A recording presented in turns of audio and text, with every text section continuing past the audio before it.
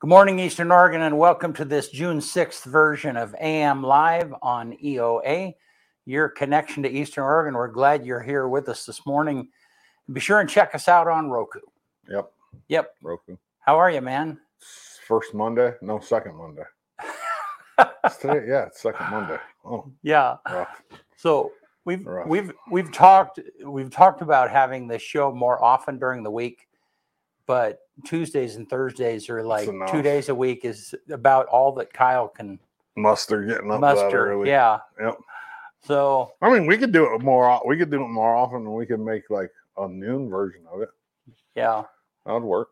So hey, if you have an opinion, we always want input. If it's directed towards the morning, I don't care. Yeah, about your opinion. But I mean, but basically about all of our programming. If you have, we don't really hear whether people really enjoy stuff or not. We see them watch and we hear their reactions and stuff, and so we always take input. That always helps us a ton. So, well, you want to do sports? Let's do it. All right, here we go.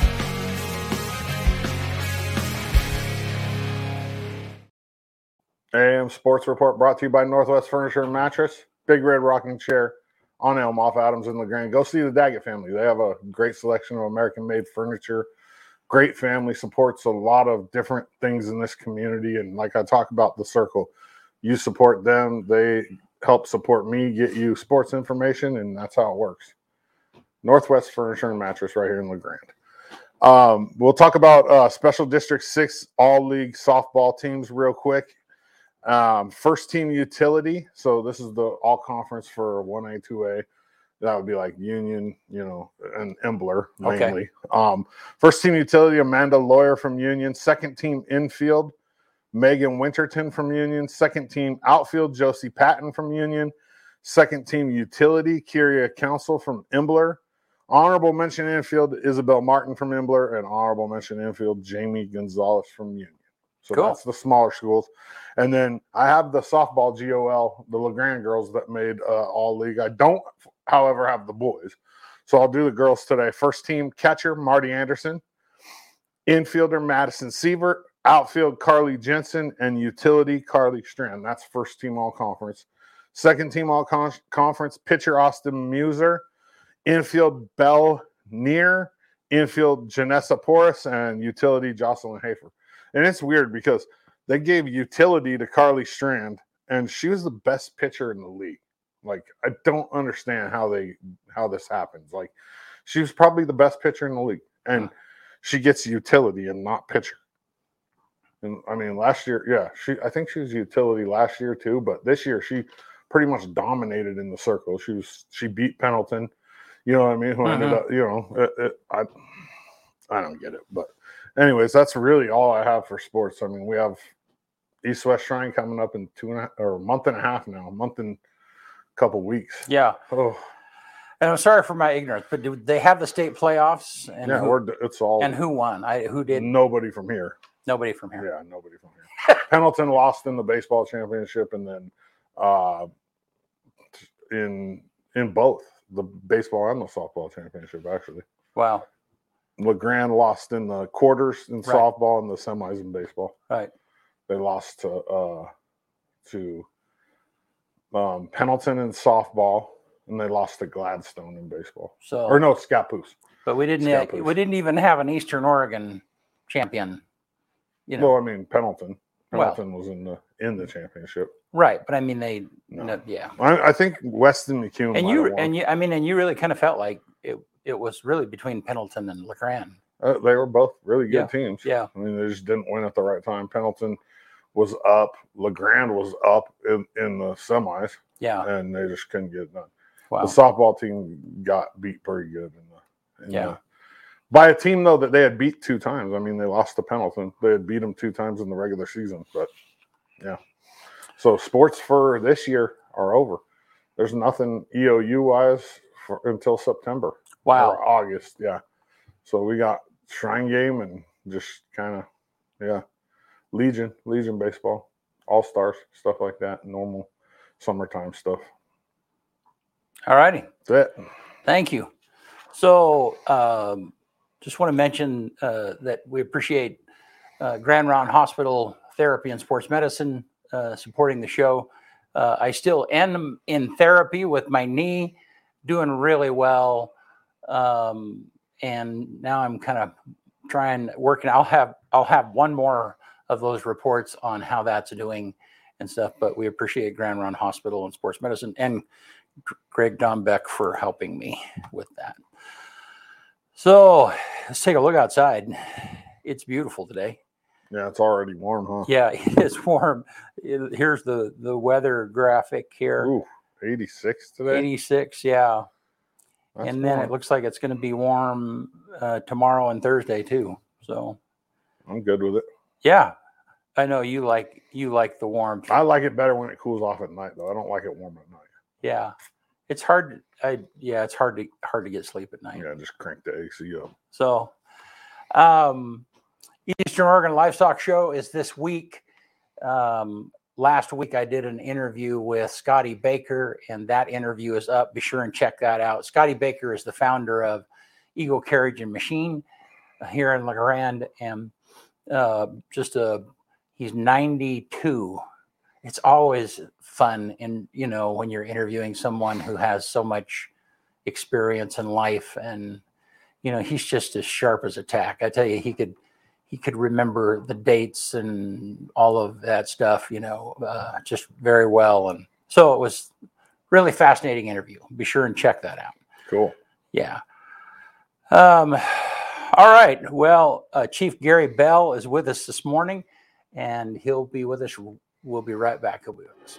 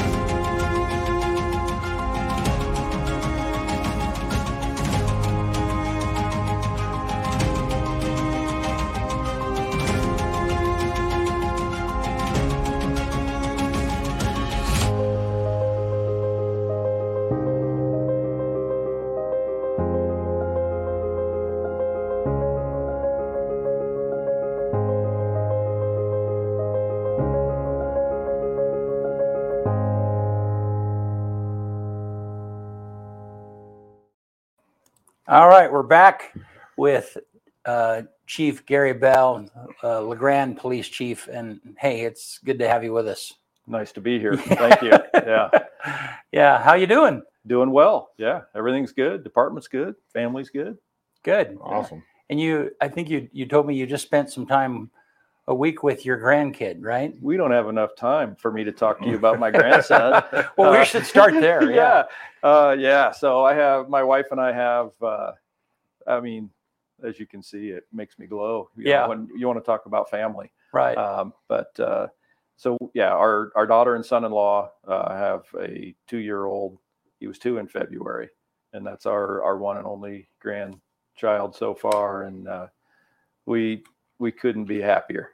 So we went over a week ago yesterday, visited with them for a little bit, and just brought him home with us. Wow. Which we do, somewhat regularly, and we love it. Can't get enough of it. But my wife is taking him home today, and then we're going to rest because we're exhausted. Yeah, right. So do you have your own car seat for him, or do you get the car? Because that's kind of one of the measures of. Yeah. You know what I mean? Yeah, no, we just take theirs. Yeah, and that's us. Like, yeah, there are other grandparents I know, and like they buy car seats for the grandkids and the whole 9 yards. They do that investment. Well, we were going to do that, early on after he was born, but then what we found was that, he changed his sizes and they get new seats. It's a commitment. And, so it's they go in and out of the cars pretty easy. So, yeah. Well, cool.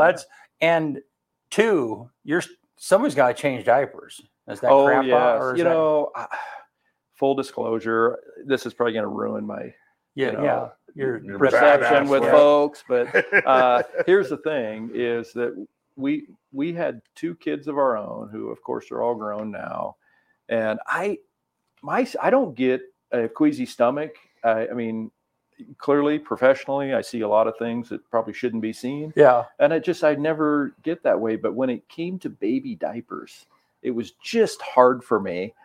So, of course I would do it, but my wife did most of that, right? But now with the grandson, it's like life is different. I look at the entire world differently. And so it's like, whatever needs to be done, I'm in. That's funny. Yep.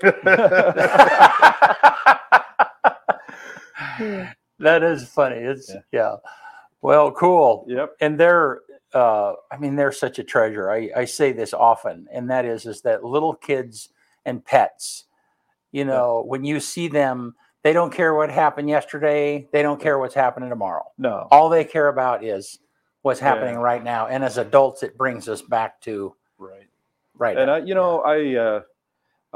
just find it as I age and get into different chapters in life. I find it interesting how things that I remember people speaking to me about earlier in my life, and one of them was, you just wait until you are a grandparent. And then when it actually happened, I do perceive things differently now. Mm-hmm. And I don't know exactly what it is, but just the way that I look at life. Mm-hmm.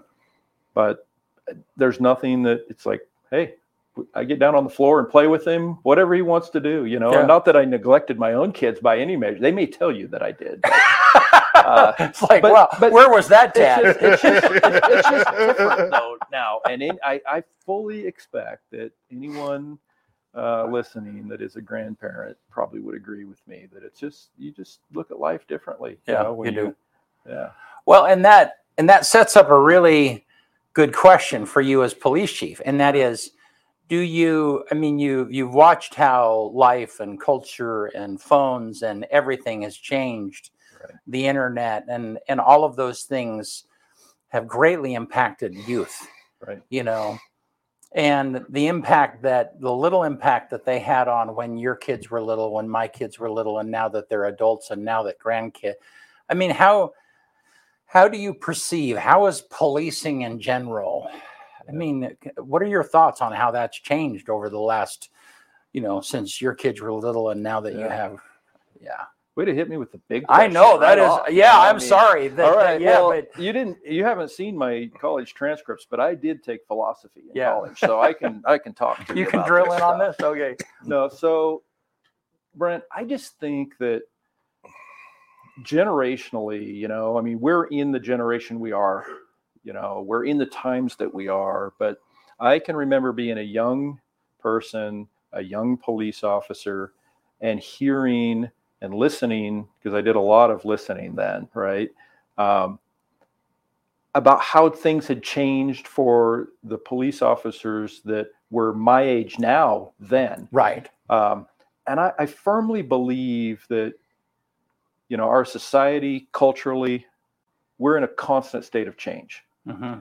Sometimes those of us that, are in the later chapters of our life, it seems like, oh my gosh, what the good times have gone. Mm-hmm. I think it's really critical for us to always take a look at what are the positive things, and seize those and live in that positive energy, because we just talked about my grandson, right? And it's like my wife and I still live in a free society. We live in a community where, we went for walks with him in the morning and the evening. We're safe. It's like we have a lot of blessings, a lot of things to be thankful for. Now, I know that you make your business, around social media, but I think there's a lot of things that, if you want to fixate on things, there's plenty of negatives, but I feel like there probably always has been. Right. You go back far enough, and I think some folks talked about how negative Elvis was. Right. The change in music. Have you seen how he moves his hips? What is the world coming to? Yeah. And I'm not downplaying some of the things that I think many of us would agree are not positive for our youth. I sincerely believe that our young people, we were just talking a few moments ago about our recent high school graduates and how challenging K-12 is now, and the things that kids are having to deal with socially that maybe I didn't when I was, that age. But I think it's our responsibility to, constantly work at being mindful of the good things and the positive things, and spend our energies pursuing those. Yeah. And that's a really good insight, especially in a pretty negative world that you live in. Yeah. That you've I mean, there's no doubt that policing from a positive standpoint, right, is difficult. Yeah. So, I mean, I'll touch on that, Brent. Here's the thing. If, I am right at 30 years of service as a police officer.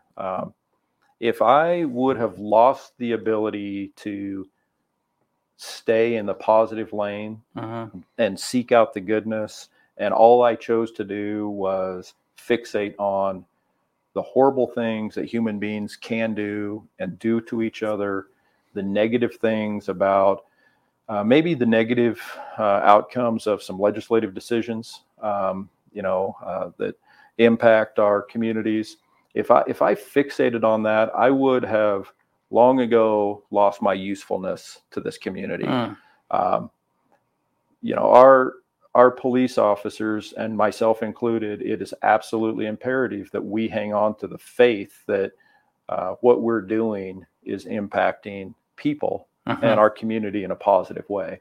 Yep. And I've seen people, I've seen very, very good police officers or public servants in other fields that have lost that. And it doesn't mean that they're, less of a person. It's just that sometimes that road wear, if you will, the day to day, it just gets to people after a while. And I don't know if I've told you both this, but I have told plenty of people that I'm in touch with that with myself. And if I get to that point, then I will be the first to say that it's like, okay, it's time for somebody else to take the lead here, because I wouldn't subject our community to that kind of negativity. My son-in-law, Kyle Whitty, is a deputy, and we went down for his graduation from the academy. Right. In the academy, where's that? That's in Salem. It's in Salem, just outside of Salem. And it serves police, sheriff, HP. I mean, all of the agencies they all send their candidates to that school. And so, and at the address, one of the guy who addressed, I mean, it was just he was very poignant. But one of the things that he said, and we had just watched all of those graduates receive different honors and orders, and it's funny because Kyle Whitty and Justin Hernandez are like number 2 and 3, or maybe 1 and 2. 1 and 2 of they won the physical fitness award for all of the time that their record anyhow. So, they spent a lot of time talking about self-defense, and this whole week, or this whole, what is it, 6 weeks? 16 weeks is the base, 4 months. An incredible amount of time, defending yourself, trying to stay alive in the job. Anyhow, this culminating, this guy who was talking, he said, just keep in mind that, if your life is a book, there are good days and bad days. Yeah.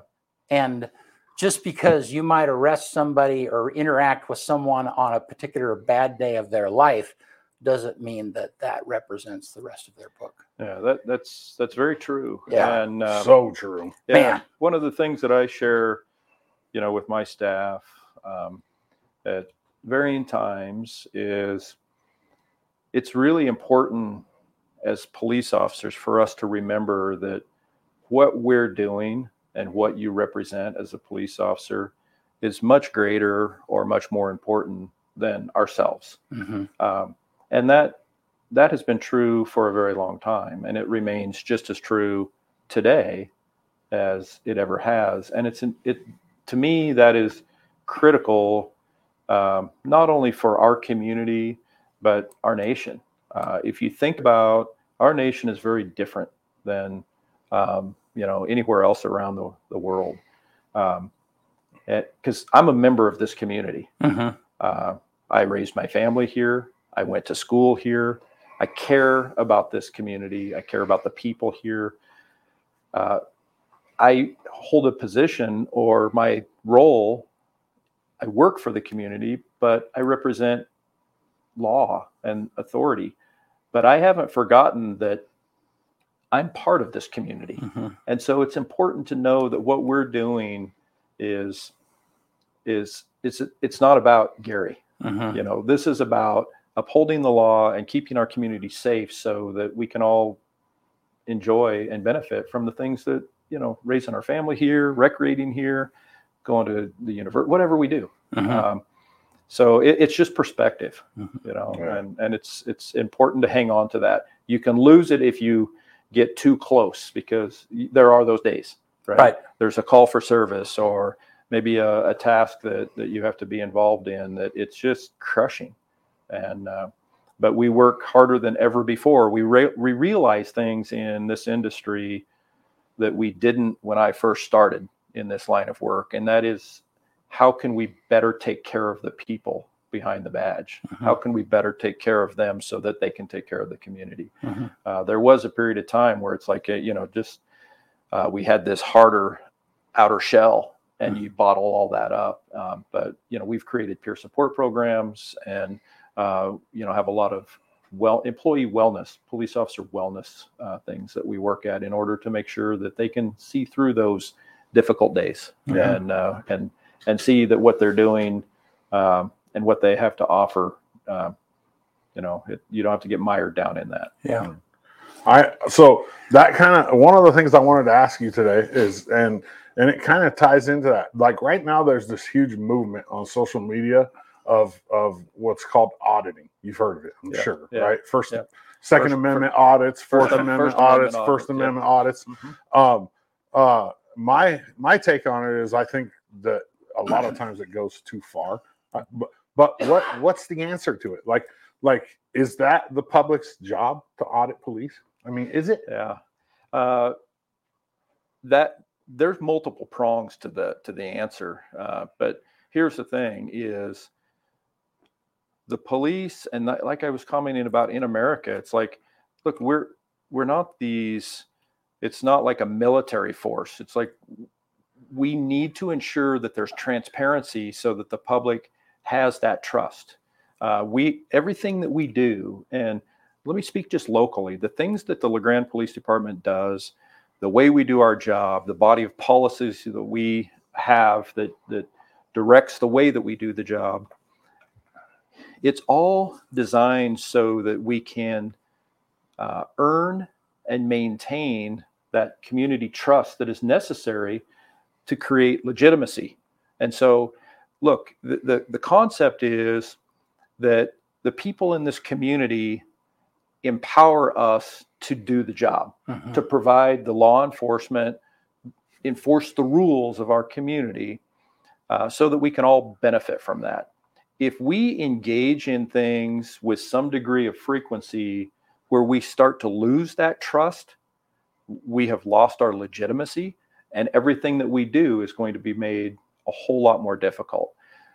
Now, these people that, you know, and we've seen some folks here. I was going to ask you that. Have we had it, like, we have somebody seen go some, into a library with a camera and we have seen some people here, but these individuals that choose to travel around the United States and conduct, really under the foundational platform of social media, YouTube, 100%.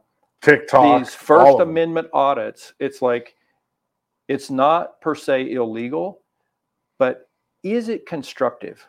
Because what I would say is, we all possess, it's like, exercise your constitutional rights. That's part of what we, you know, all of our police officers have sworn an oath to that. Yeah, right. To protect the number one thing. That's right. That's exactly right. Yeah. But we also really all owe it to each other in order to have a well-functioning society and a healthy culture, to be good citizens. 100%. Are we being good citizens? Are we doing something constructive for our community and our citizen, our nation, or are we actually doing something that is rather selfish because I want to do it that is to the detriment of our society or our community. And some of these individuals, albeit it may be within the legal confines of their constitutional rights to do, these police officers are engaged in real life work that they need to be doing. Yeah. And here's they're the wasting thing. their time with some I will be the with a first camera. to say, and I will champion our police officers, not just here, but nationwide. It's like, it's not an easy job. Mm-hmm. And for people in communities or to travel around and make that job more difficult for them, or maybe push them to a place where you're hoping that they fail, come on. Yeah. And sometimes it ends up really good. Like you watch the video and the police officer learns something, the person auditing learns something, everybody learns something. But a lot of times what it ends up is the officer, says, okay, well, you can't record in here. Well, it's my constitutionally protected right to record inside the post office. It is. Right. I mean, they have postmaster has that list, and it's rule number 7. I've seen the videos. Yeah. But then the guys will just start badgering the police. It's like, dude, you like, it doesn't. You don't have to do that. Like, right. It's ridiculous. And for those people that you don't follow social media, you might not understand. There's a group of people that Kyle talked about, and their whole job. I mean, their identity is in recording and challenging the police and their authority with the Constitution. Yeah. With the Constitution, yeah. And it's always Constitution based. Yeah. So something that I think is important. I want to share with you guys and viewers. We provide training to our LeGrand police officers. We have a policy that speaks to this. Here's the deal: you can record us. I mean, there's no law that says. There are privacy laws, okay, but if you're out on a public way, you can record cars going by. It's no different than if you guys, during the course of your work, you want to go out and record an event in the community. If a individual chooses to, they see a police officer on a traffic stop. This is kind of the way a lot of these start, right? Or a police officer in the community in contact with someone. Yep. That's perfectly legal for someone to pull out their phone and start recording that. The challenge is if that police officer is on that traffic stop or engaged in some type of work and investigation, if an individual starts putting themselves in that space where the police officer may feel threatened or they're interfering with the police officer's ability to actually efficiently or safely do the job, then that's where it becomes conflict. Yeah. But we have no interest. Like, hey, record us if you want to. We're not here. And for us and the LeGrand Police Department, it all goes back to foundational values. Mm-hmm. We don't have anything. We're not doing anything that we have to hide. And quite frankly, I have lots of reason to take pride in the work that my staff does because what I would like. It goes back to what we talked about earlier in that community trust, which builds legitimacy within our community.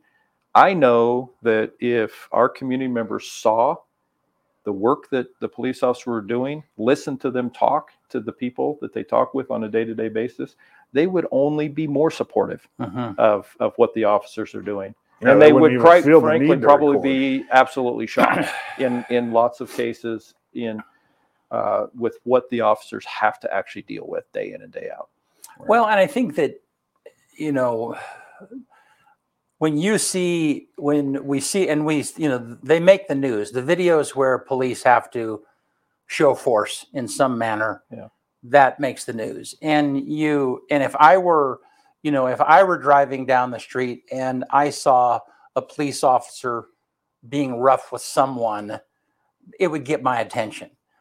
But the context is, and what most people do not believe, they don't understand, is that when a police officer pulls someone over or they have an interaction with someone, if they hold their hands suspiciously, if they don't show their hands, if they're not compliant in some manner, then every one of those things is a step in escalation. Right. And it then eventually can lead to like, okay, well, we can do this the easy way or the hard way. And the hard way is forceful. It's uncomfortable to watch, but it doesn't, all of the incidences that we see, some of them tragic, where somebody dies or somebody, all of those things started because somebody wasn't compliant at the very beginning.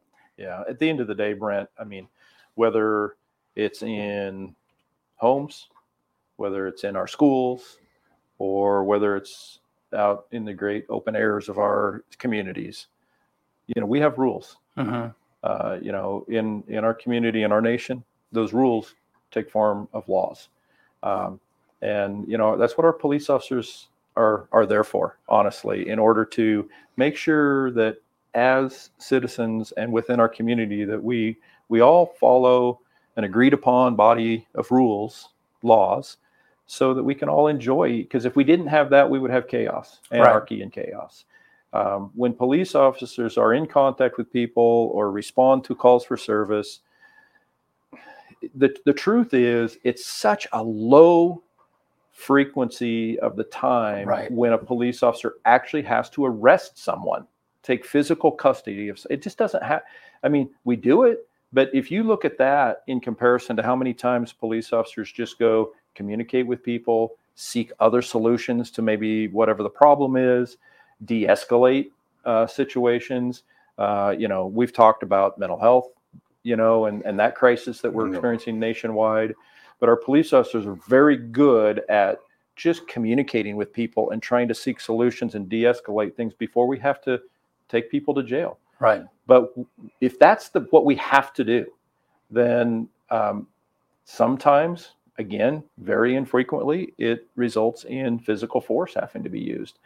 But you're absolutely correct, Brent, that we live in a society now where sometimes I call it clickbait, but people want to see the snippets of bad things, whether it's like, look, we have reality television, about it's drama, and that's what gets people's attention and satiates that appetite for, because a lot of times life, even what police officers are doing day in and day out, it's rather mundane. Right. It's not that exciting to watch, interesting maybe, but the key is what is not within the camera's angle.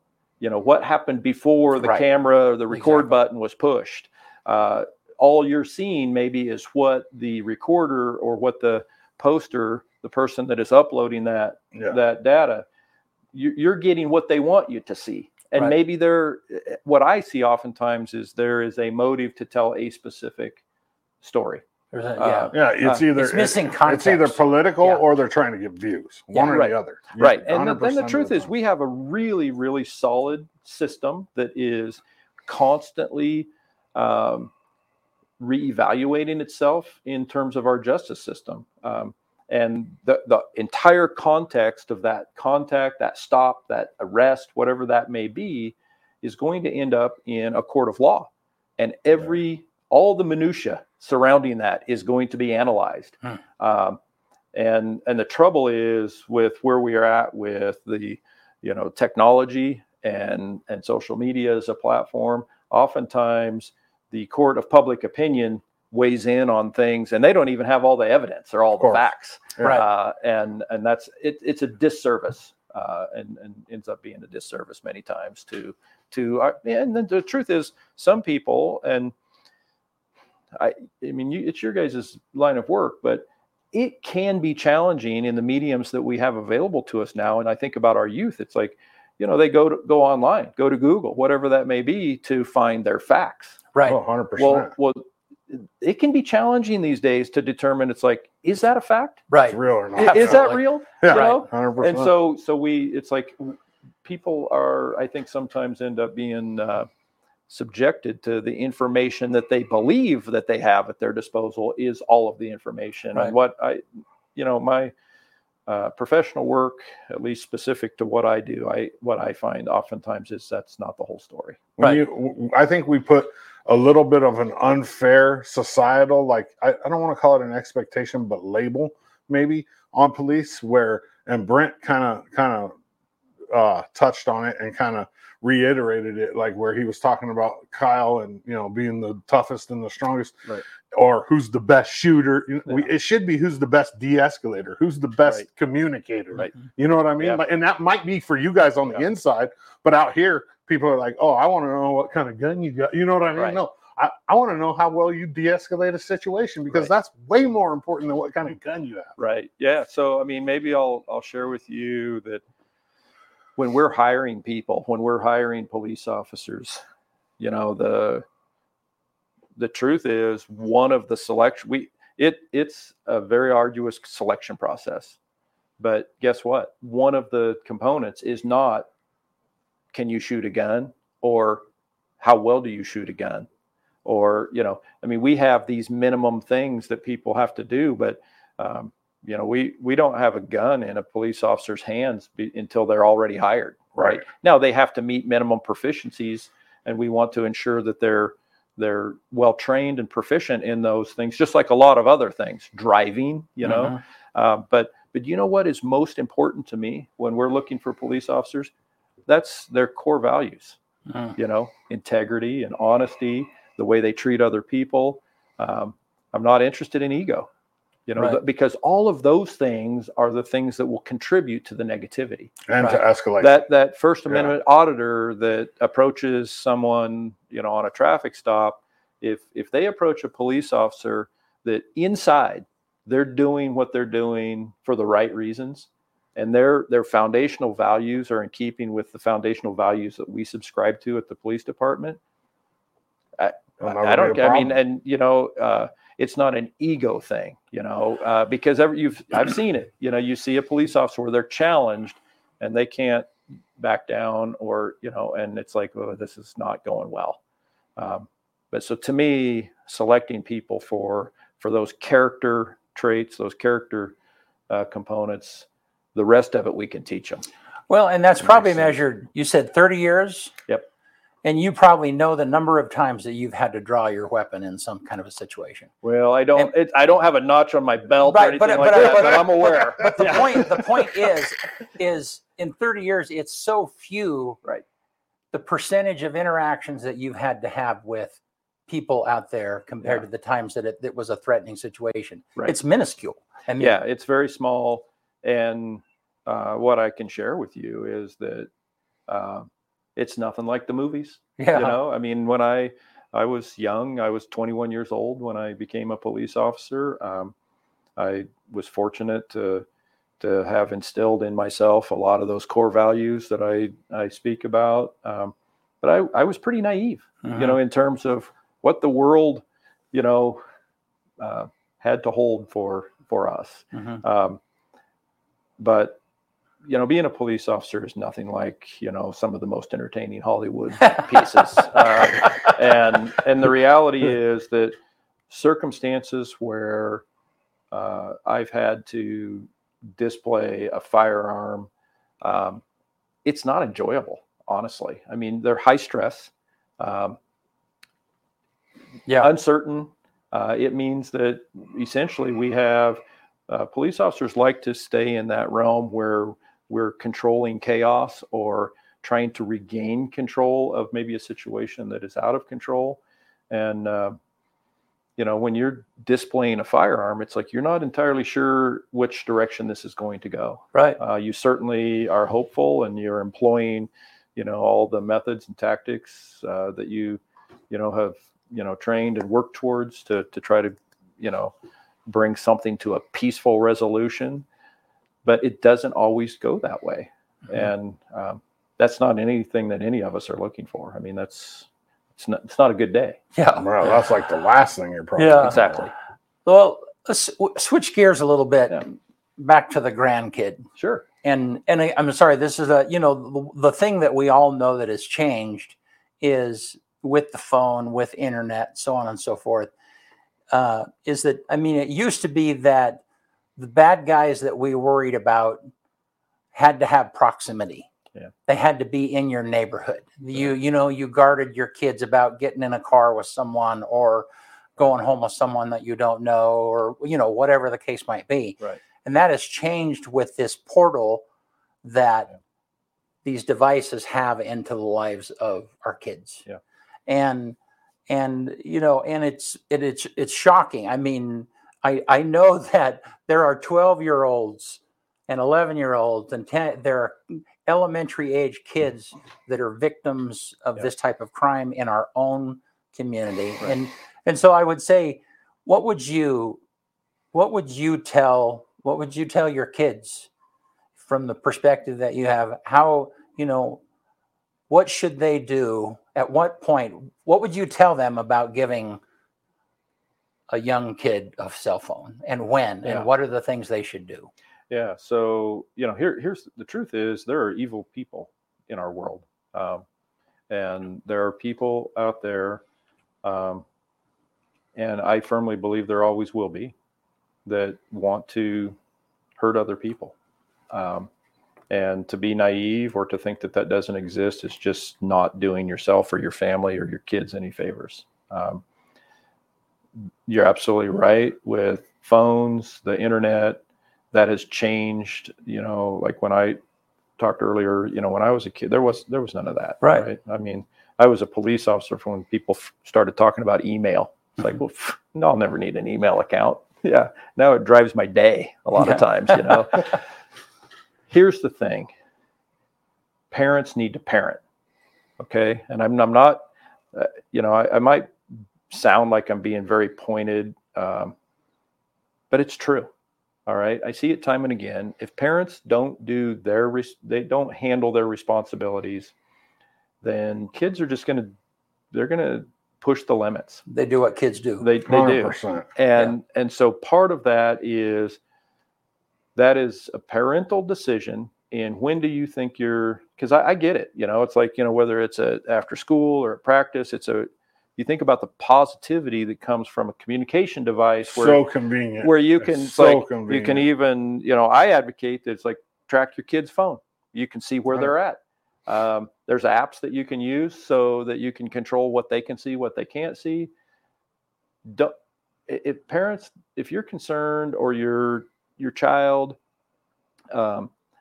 gives pushback because you're in their business and that you're not providing them privacy, it's because you love them.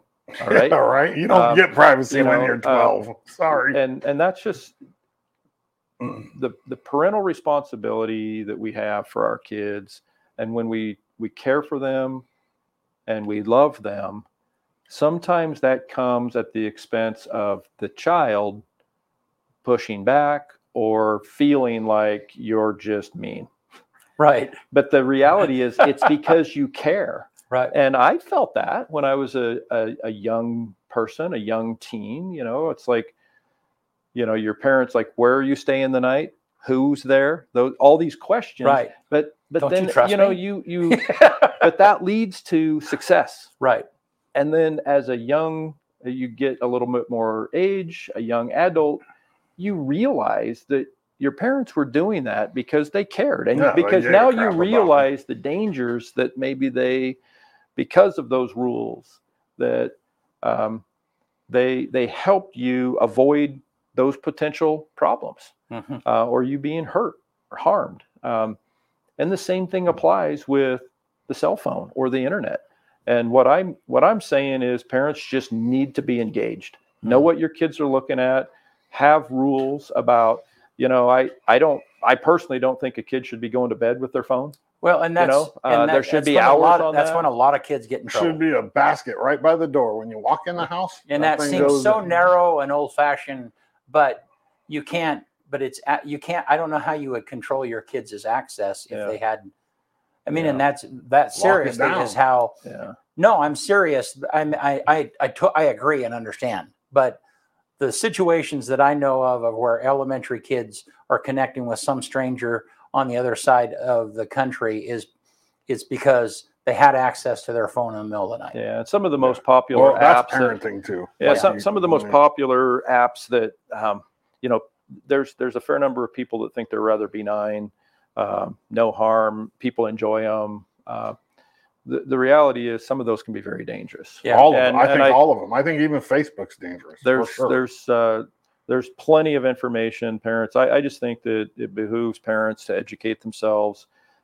just here within the last, gosh, my time gets away It from was me like sometimes. a month ago. Yeah, you know what I'm talking Yeah, about. that We training up there. CHD Yeah. hosted a speaker to come up to the high school, and my understanding is that there's efforts to try to bring something like that back a lot quicker. Be great. I would encourage people to go, because you have someone who's honestly a subject matter expert and can share information with parents. But there's plenty of resources out there for folks to consume and educate themselves. But I'm certainly am not. It's not my style to tell people how to parent their kids.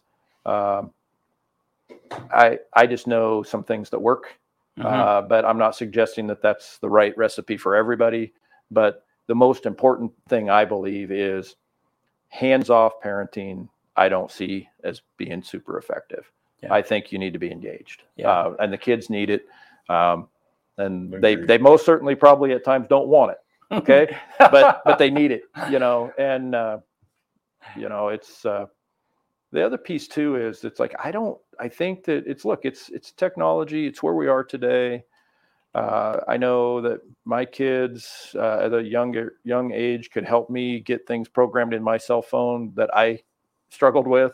But that's where we're at. But here's the other thing is that, if all we do and our kids are constantly just in the phone, there's a lot of life and a lot that's going on that they're missing out on. And I firmly believe that to be a well-rounded individual, have meaningful and positive human relationships, I think it's key to get outside of that phone and outside of the internet 100%. for a good period of one's time. I'm not suggesting that there's not value, and I FaceTime with my grandson. Of course, So what a cool thing that we didn't have, before. Right. But It's like, you get outside.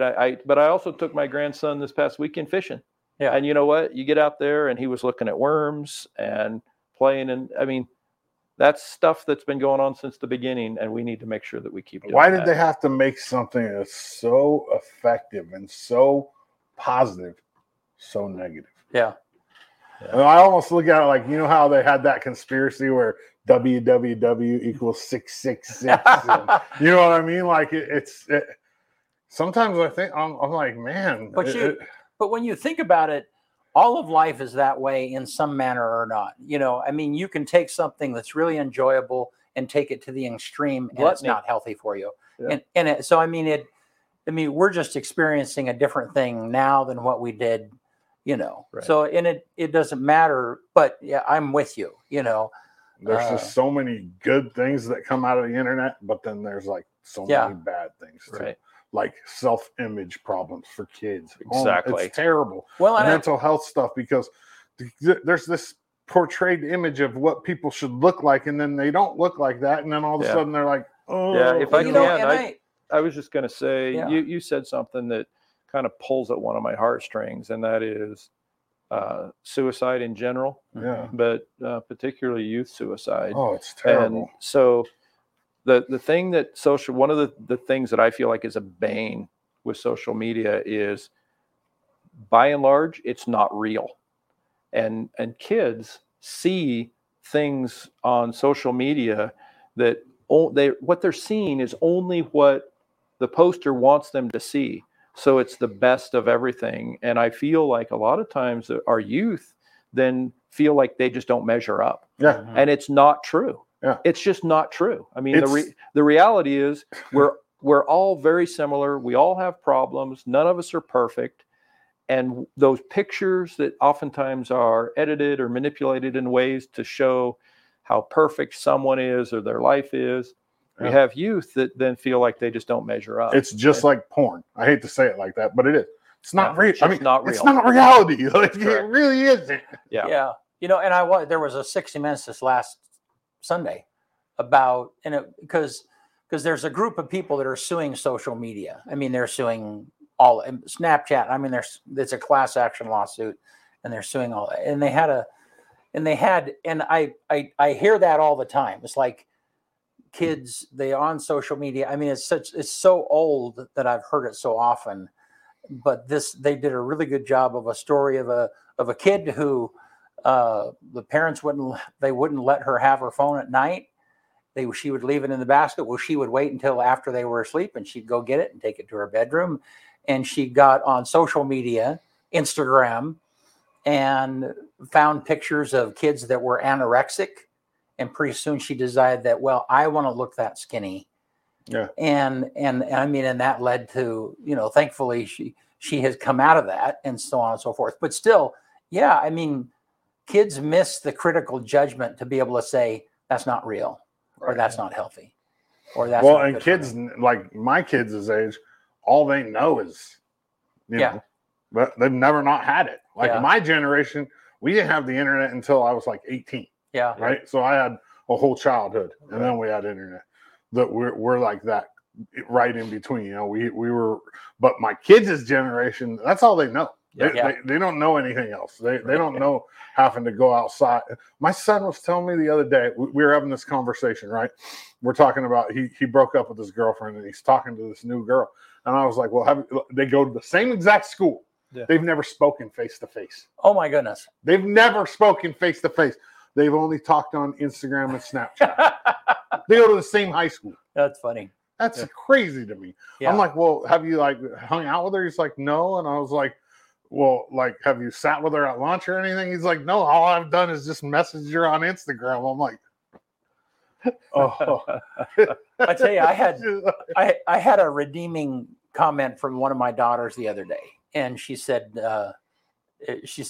because one of my things, I mean, I tried to help my kids understand why the decisions were happening the way they were happening, whatever the restriction might be or whatever the conversation was.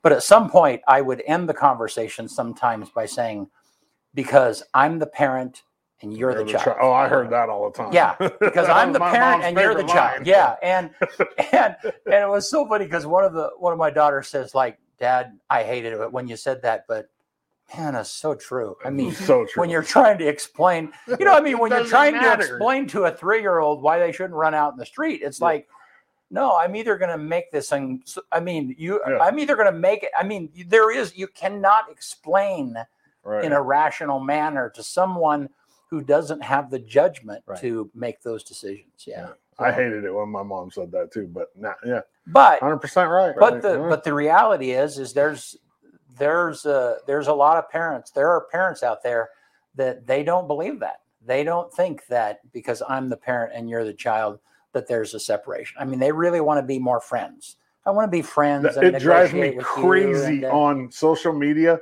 when I see a mom or a dad say, "Yo, it's me and my best friend." Like, no, it's you and your kid. How does that work? Yeah, that's not your best friend. That's your kid. There's a big difference. Yeah. That drives me crazy. Yeah, I mean, I can see, as adults maybe, but not like a 12-year-old. Like your 12-year-old's not your best friend. You're not telling your 12-year-old about what you did, the stuff that you would tell your best friend. Right. Yeah. I agree. I mean, I think there's a time. I'm sorry, we stopped interviewing. No, it's fine. I like it. I think there's a time for all those types of relationships. Absolutely. But I mean, one of the things I think parents need to embrace is that your role is to mentor. Especially teenagers. But you still have that responsibility to be sure that you show them the right way. Yep. All righty. Well, Gary, thank you for being with us today. Yeah, always such a good conversation. And we're still going to take you up on the little tour thing one of these days. Yeah, let's do it. Come up and see the communication. 911. Yeah, that's what I'm interested in. Yeah, fantastic. I think that'd be cool. Hey, I got a proposal for you. We have 2 very long-time dispatchers retiring in July. Yeah. Okay. I could give you a tour that could last for 20 to 25 years. Application. No. I got application right out in the car. I'm not good. I wouldn't be good at that. I don't handle like high stress situations very well. No, but I have anxiety. So like when like I can never be a police officer. I get like too personally invested in. Yeah, there's a lot of people that forget because those 911 dispatchers are behind the scenes. You Yeah, know, I mean, they're not out in the public side, job. but those folks are incredible at what they do. They have a really hard job. Yeah, they really do. hard job. Very I think rewarding. that'd be a hilarious skit. You as a 911 I couldn't operator. do it. You'd be, I would freak out. You'd be like, listen, you'd be like, what'd you do, you idiots? I would freak out. Yeah, I would. Yeah, I wouldn't handle yeah, it very somebody's well. on their way. They're Yeah. coming to save your rear end. Yeah. Yeah. So anyhow, It wouldn't work well for me. My best friend, he's a paramedic, life flight, and the day they had that, my family, we came back to LeGrand the day that they had that wreck, the bus with the tourists, you know. And he worked Island City at the time, and he was one of the first people out there. Right. And then we had dinner that night at the Mexican restaurant, and I'm like, dude, I'm like, why are you acting so normal? And he's like, it's my job. I'm like, there's no way. Like I was even shooken up. Yeah. You know what I mean? And Yep. he was more composed than I was. Yep. It's crazy, man. It is crazy how people can just compartmentalize things and just kind of.